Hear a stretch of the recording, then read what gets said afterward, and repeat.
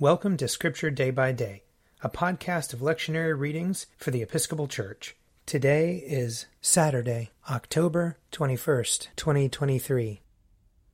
A reading from the second book of Kings, chapter 25.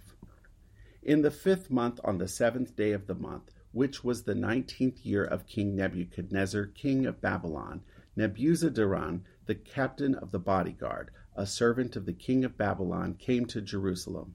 He burned the house of the Lord, the king's house, and all the houses of Jerusalem. Every great house he burned down. All the army of the Chaldeans who were with the captain of the guard broke down the walls around Jerusalem. Nebuzaradan, the captain of the guard, carried into exile the rest of the people who were left in the city and the deserters who had defected to the king of Babylon, all the rest of the population. But the captain of the guard left some of the poorest people of the land to be vine dressers and tillers of the soil. He appointed Gedaliah, son of Ahikam, son of Shaphan, as governor over the people who remained in the land of Judah, whom King Nebuchadnezzar of Babylon had left.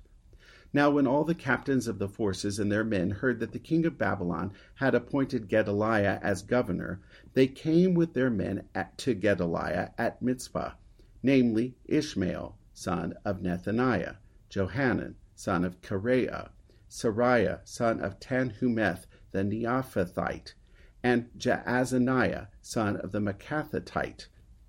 Gedaliah swore to them and their men, saying, "Do not be afraid because of the Chaldean officials.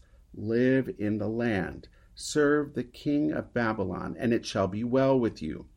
But in the 7th month, Ishmael, son of Nethaniah, son of Elishama, one of the royal family, came with 10 men.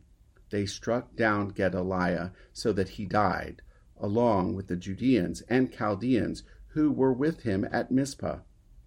Then all the people, high and low, and the captains of the forces set out and went to Egypt, for they were afraid of the Chaldeans.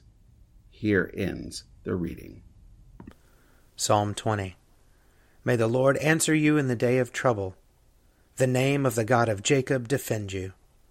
Send you help from his holy place, and strengthen you out of Zion. Remember all your offerings, and accept your burnt sacrifice. Grant you your heart's desire, and prosper all your plans. We will shout for joy at your victory and triumph in the name of our God. May the Lord grant you all your requests. Now I know that the Lord gives victory to his anointed. He will answer him out of his holy heaven with the victorious strength of his right hand. Some put their trust in chariots, and some in horses. But we will call upon the name of the Lord our God. They collapse and fall down, but we will arise and stand upright. O Lord, give victory to the King, and answer us when we call. Psalm 21. The King rejoices in your strength, O Lord. How greatly he exults in your victory. You have given him his heart's desire. You have not denied him the request of his lips.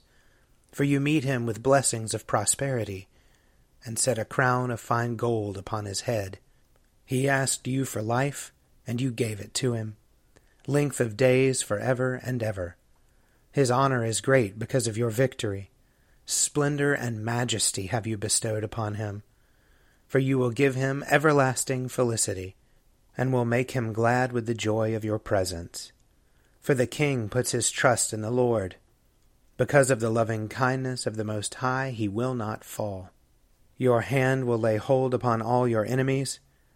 Your right hand will seize all those who hate you. You will make them like a fiery furnace at the time of your appearing, O Lord. You will swallow them up in your wrath, and fire shall consume them. You will destroy their offspring from the land, and their descendants from among the peoples of the earth. Though they intend evil against you and devise wicked schemes, yet they shall not prevail. For you will put them to flight, and aim your arrows at them. Be exalted, O Lord, in your might. We will sing and praise your power.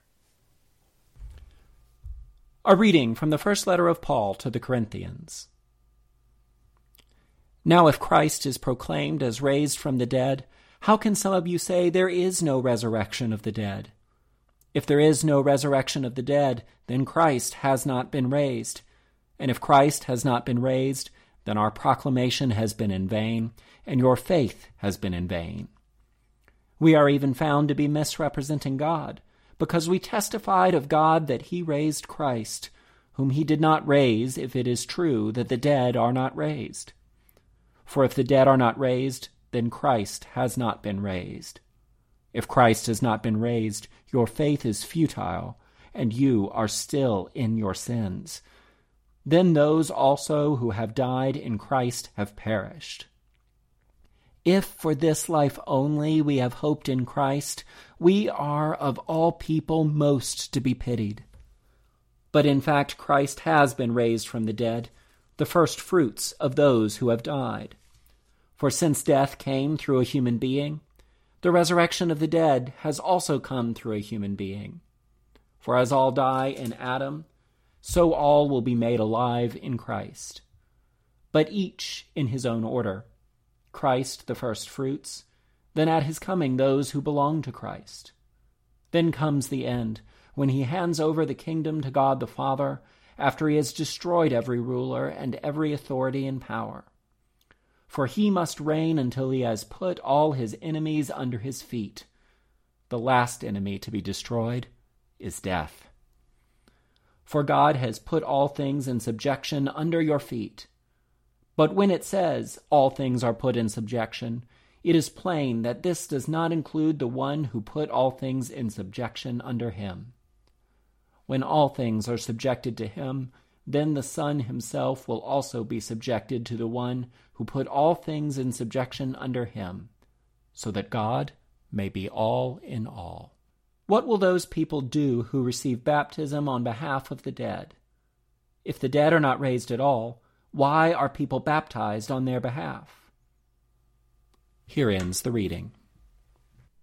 A reading from Matthew chapter 11. As they went away, Jesus began to speak to the crowds about John. What did you go out into the wilderness to look at? A reed shaken by the wind? What then did you go out to see? Someone dressed in soft robes? Look, those who wear soft robes are in royal palaces. What then did you go out to see? A prophet? Yes, I tell you, and more than a prophet. This is the one about whom it is written, see, I am sending my messenger ahead of you, who will prepare your way before you. Truly I tell you, among those born of women, no one has arisen greater than John the Baptist. Yet the least in the kingdom of heaven is greater than he. From the days of John the Baptist until now, the kingdom of heaven has suffered violence, and the violent take it by force. For all the prophets and the law prophesied until John came. And if you are willing to accept it, he is Elijah who is to come. Let anyone with ears listen. Here ends the reading. If you would like to read a meditation based on these readings, check out Forward Day by Day, available as a print subscription, online, or podcast. I'm Father Wiley Ammons, and this podcast is brought to you by Forward Movement. Learn more about our work to inspire disciples and empower evangelists at www.forwardmovement.org.